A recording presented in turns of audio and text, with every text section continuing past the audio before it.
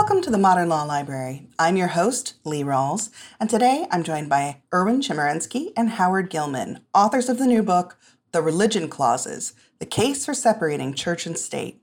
Gentlemen, thanks so much for joining me. It's a pleasure. It's a great pleasure to be here. Thanks. Erwin, let's start off with you. Could you please tell my listeners who you are and how you came to co-author this book? I'm the Dean of the Law School at UC Berkeley. In terms of writing the book, I think we are on the verge, more precisely said, in the midst of a major change from the Supreme Court with regard to the religion clauses. Starting in the 1940s, the Supreme Court said that the Establishment Clause of the First Amendment is to be understood as creating a wall separating church and state. This isn't a phrase from liberal law professors. It comes from Thomas Jefferson in the 18th century. However, now we have 5 justices on the court who reject the idea of a wall separating church and state. They believe that the government violates the Establishment Clause only if it literally coerces religious participation. So they're going to allow any religious symbols on government property, religious presence at government events, religious symbols on government property. At the same time, the Supreme Court has said for decades that there's no basis under the Free Exercise Clause for an exemption from a general law. In fact, in 1990, Justice Scalia wrote the opinion for the court saying that you can't have a religious exemption based on free exercise of religion so long as a law that applies to everyone and wasn't motivated by desire to interfere with religion. We've already seen from the Roberts Court that they're very inclined to want to give religious exceptions from general laws, including laws prohibiting discrimination, laws requiring that employers provide insurance that includes contraceptives. And so the reason we wanted to write the book was to describe what's going on in the Supreme Court, but also very much to criticize it and talk about why it's undesirable to interpret the religion clauses in this way. And Howard, can you please introduce yourself and talk a little bit about what the first signs were that started to alarm you about the current Supreme Court's attitude towards the religion clauses? Yeah, thanks, Lee. So I'm the Chancellor of the University of California, Irvine campus, also a professor of law, political science, and history. Erwin and I know each other a long time. We wrote a book a couple of years ago on free speech on campus. We've been talking about these issues for a while. There were really 2 things I think that we had a real sense of urgency about. One, when we were growing up, the court was using the Establishment Clause to break down decades-long connections between public institutions and the Protestant religious establishment. We can remember a time when people would grow up and in public school have to start the day with a Christian prayer. The court, through most of our lifetime, began to notice that it was much more important to understand the great diversity of religion in the country, not to allow the government to identify with one particular religious sect. But we saw over the last couple of years that that sense of separation has been breaking down by the conservative justices. More to the point, over the last few years, we've also noticed under the Free Exercise Clause that while historically you could think of it as a shield to protect religious minorities against the animus of the community, the last few years, the court is turning that shield into a sword that is being used by politically powerful religious sects to actually violate laws that are designed to protect other people. So that now, for the first time, the court is articulating a vision of the Free Exercise Clause that is permitting people to harm other people, harm people that otherwise would be entitled to workplace benefits or health insurance or the protections of anti-discrimination law. So we felt a real sense of urgency that we thought that this is the wrong direction. And we wanted to not only help people understand the different ways of thinking about the religion clauses, but more importantly, to suggest what we think a better path forward would be. And to back up for just a second, the religion clauses, the 2 that you both have brought up, are the Establishment Clause and the Free Exercise Clause. Erwin, could you let any listeners who may not be familiar with what those 2 clauses are know what they are? What are the Establishment Clause and the Free Exercise Clause? Of course, and you're right, that's absolutely where we should begin. The Establishment Clause says that Congress shall make no law respecting the establishment of religion. In 1947, in Everson versus Board of Education, the Supreme Court said that this also applies to state and local governments. The other provision in the First Amendment, the Free Exercise Clause, says that Congress shall make no law abridging free exercise of religion. And in 1940, in Cantwell versus Connecticut, the Supreme Court said this applies to state and local governments. These are the two key provisions that protect religious freedom in the United States.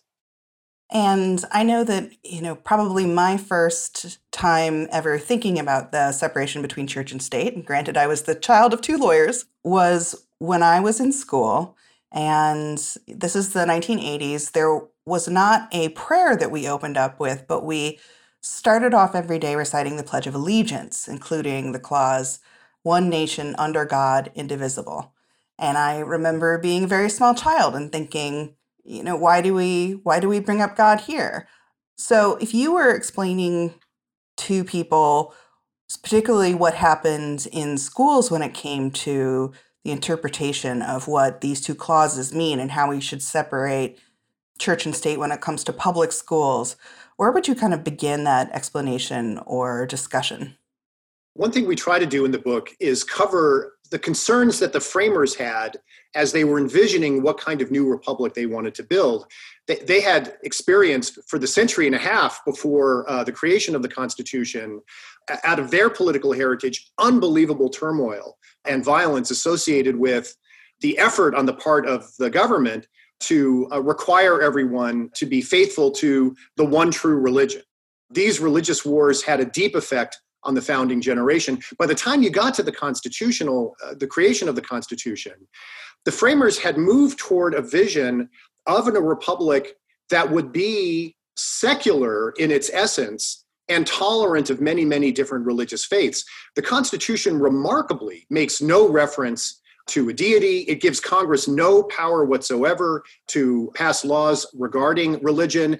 It indicates there should be no religious test of office. So the starting point of understanding this idea of a wall of separation is that while people should be free in their private capacity to worship as they will, the government was not just going to be a neutral with respect to various faith traditions, but it itself would also be secular. And so when you think about the time when you would start a public school day with a Christian prayer, that obviously is inconsistent with that fundamental tenet. So you start there, and then you begin to imagine, are there some circumstances where there are aspects of American history where references to a deity is part of the landscape, and no one is expecting that you can never teach, for example, school children about the Gettysburg Address if Lincoln makes reference to a deity. But we do think that in its official activities, the government itself has to remain secular and neutral with respect to all faith traditions. And Erwin, I thought it was very interesting. You laid out broadly 4 different approaches that can be taken when it comes to how to interpret these two clauses using the ideas of separation versus accommodation. So looking at the Establishment Clause with the view of separation, or the Free Exercise Clause with the view of accommodation. Can you please explain that framework to my listeners? Of course. Let me start with the Establishment Clause. One way of viewing it, and it's the way that Howard and I defend, is it should be seen as separating church and state. The idea with that is that the government should be secular, that the place for religion is in people's own daily lives, their homes, their churches, their synagogues, their mosques. But the contrary position is the accommodation position that says we should accommodate religion into government and government support for religion. And this goes back to what I said at the beginning in terms of a shift on the Supreme Court, that for decades, the justices subscribed to the separationist view, but now there's a majority that believes in the accommodationist approach. To make this less abstract, separationists don't want religious symbols on government property. Accommodationists see no problem. Separationists don't want to see a religious presence at public activities, like prayer in public schools. Accommodationists have no problem with that. Separationists say the government shouldn't be subsidizing religious schools. Accommodationists say to deny aid to parochial schools itself violates the Constitution. Well, you can see that same duality with regard to the Free Exercise Clause. Separationists would say we don't create exceptions from general laws on account of religion. We don't want to go down the path of deciding what is a religion. We don't want to go down the path of deciding when those with religious beliefs should get exceptions. We don't want to go the path of allowing people to injure others in the name of their religion. But the accommodationists say we should accommodate religion, and we should therefore allow people to have exceptions from general laws. Again, to make it less abstract, imagine a baker or a florist that doesn't want to serve a same-sex wedding. The separationists would say the laws prohibiting discrimination based on sexual orientation are general. There's no basis for religious exception. Stopping discrimination is a compelling government interest. On the other hand, the accommodation would say we should accommodate religion and allow a religious exception and allow people for their religious beliefs to refuse to serve the gay and lesbian couples. The other thing that really struck me was your argument at the very end of the book, where you felt it was important to have an entire chapter called Why Separation is Not Hostility. And that's, not what you are arguing for in this book, The Religion Clauses. Could you elaborate a little more on why, this idea of having a separation attitude is not hostility towards religion? We hear that complaint a lot. There is a sense that if you take prayer out of public school, you're demonstrating hostility to religious practices. If you don't allow religious bakers and florists to discriminate against same-sex couples, for example, you're not sufficiently respecting their views. Most of the arguments about how that exhibits hostility assume we think that certain religious practices should have a privileged position within the political system, that it should be the case that traditional Protestant religious practices can be celebrated by the government. And so when those historic practices are ended, it feels like a loss. It feels like hostility. Our view is all we are asking for is that the government remain neutral and secular, and that it puts religious people on the same plane as everyone else in the country. So we think we are arguing for fairness and neutrality and equality. And sometimes people who have a sense of loss about their prior privileges or position in the political system sometimes they experience that as hostility rather than as just the resumption of what we think is a general sense of fairness. So we wanted to write the last chapter especially to underscore that if you think about commitment to religion as a commitment to the great diversity of religious practices, to the wonderful kaleidoscope of activity that we have in this country with religious practices that the framers couldn't even envision, and that they all deserve equal respect within the political system, then we think this separationist approach is obviously the one that is most consistent with respect for that great diversity and pluralism of religious practices. To bring up a case that I think might be where people most recently have paid the most attention to this dichotomy, the Hobby Lobby case. I know that just as an individual American, when I heard about this argument that by providing health insurance that included benefits for contraception, the Hobby Lobby owners felt that their civil rights and their religious beliefs were being violated. I know that my first reaction was, but don't those religious rights and religious beliefs belong to the person receiving the health care? Wouldn't it be the workers' religious beliefs that mattered in the situation? And so I guess I'm just asking, how did the Supreme Court parse this in the Hobby Lobby case? And do you feel like there were any flaws in their reasoning? I should begin by saying that Hobby Lobby actually didn't involve the Constitution. It's a misunderstanding about the case. It involved a federal statute, the Religious Freedom Restoration Act, and it says if the federal government substantially burdens religion, its action is invalid unless it's necessary to serve a compelling government purpose. Hobby Lobby was a 5-4 decision, and it involved two companies that refused to provide health insurance benefits for women employees that included contraceptive coverage. Rules adopted under the Affordable Care Act required that employers provide insurance for women employees that included the kinds of contraceptives and approved for the FDA. Justice Alito wrote, joined by the 4 conservative justices, and he said, to force the companies to provide insurance benefits when it violates the owner's religious beliefs is a substantial burden on their religion. And he said, this wasn't sufficient to meet the test. It wasn't necessary to achieve a compelling purpose. Now, I should also say his opinion was limited to family-held corporations. He wasn't dealing with large, publicly traded corporations. Justice Ginsburg wrote a terrific dissent, and one that Howard and I very much agree with. And to answer your specific question, I think she does a great job of pointing out the flaws in Justice Alito's reasoning. She notes that no employer was required to use or refrain from using contraceptives. All the employer was doing was providing an insurance benefit, and women could decide for themselves. There's really no stopping point to Justice Alito's reasoning. Could an employer say, I'm not going to allow you to use your income from my workplace to buy pork products because it violates my religious beliefs? Wouldn't that be the logical conclusion from Justice Alito's approach? And isn't that one we'd never want to accept? But even apart from that, what Justice Ginsburg said that I think is right is there is a compelling interest in making sure that women have access to contraceptives. There's a fundamental constitutional right to have access to contraceptives. And the government here was facilitating that. And that should be enough to require that employers provide insurance that includes contraceptive coverage.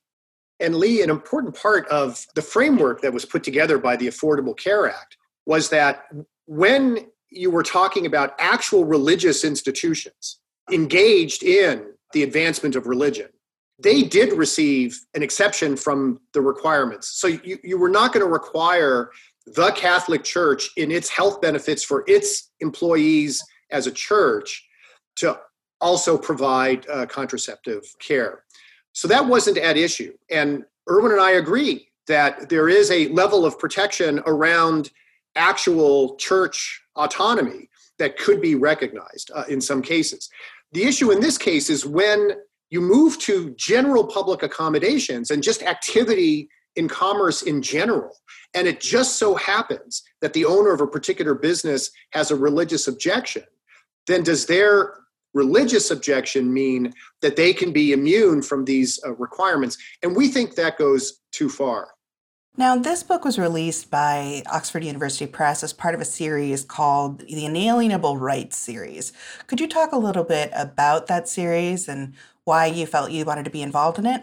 It's a terrific series edited by University of Chicago law professor Jeffrey Stone, and it explores various aspects of rights under the Constitution.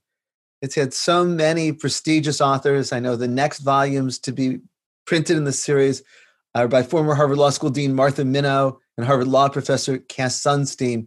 And so it's really an honor for us to have this book published in this very prominent series. And the Religion Clauses, the case for separating church and state, is available now. It is out there. But are there any other foundational texts that any of my readers, after having read your book, and just so my listeners know, this is not a long or heavy tome. I think this is a really good, it goes beyond just a bare introduction to the issues, but it's not hugely long. If they were interested in reading more about these issues, are there any recommended books you have? I would recommend Marcy Hamilton's book, God versus the Gavel, and it's now in a second edition. And she picks up many of the same themes we do, though there's substantial differences in coverage as well as approach. One thing that if you get interested in this topic, you will find an avalanche of material, which is good. But if you're trying to orient yourself to these questions, it's very difficult to plow your way through the extraordinary work that's done by historians and constitutional law professors. There's just so much out there. We wanted in this book to stake out a very specific argument, but we also wanted to introduce the topic to people. So if you want to learn about the founders' debates, instead of reading many massive volumes one after the other, we can give you the overview in about 20 pages. If you want to learn about the various approaches that the court has taken to establishment of free exercise, we think we can give you that primer in a chapter each. So we hope that it's the kind of book that gets you into the debates and then can get you more interested in delving even more deeper. And like you said, this is an ongoing debate. If someone, after reading your book and hearing your arguments, thinks to themselves, yes, this is actually the approach that I'd like our courts to take, that I'd like our governments to take, do you have any suggested actions that someone as an American citizen could take? What can they be doing in their communities to encourage this? There are wonderful organizations working hard on these issues and taking positions like those that Howard and I argue for. Obviously, the American Civil Liberties Union, Americans United for Separation of Church and State, the Freedom from Religion Foundation, to just mention a few. I always believe people are most effective in working through organizations, and these are organizations at the forefront of these issues. Beyond that, you can win an argument, you can win a theoretical argument in a conversation, but ultimately the direction of constitutional law is going to come down to who has a majority on the Supreme Court. We've noticed and review over the last few years how increasing numbers of conservative appointments have moved the court in a direction that we think is not the best way to go. And that's because people who are looking to ensure that there is an ongoing accommodation of religion have prioritized this in politics. And there's a very tight connection, especially between Christian conservatives and the Republican Party. These are now 5-4 decisions across the line.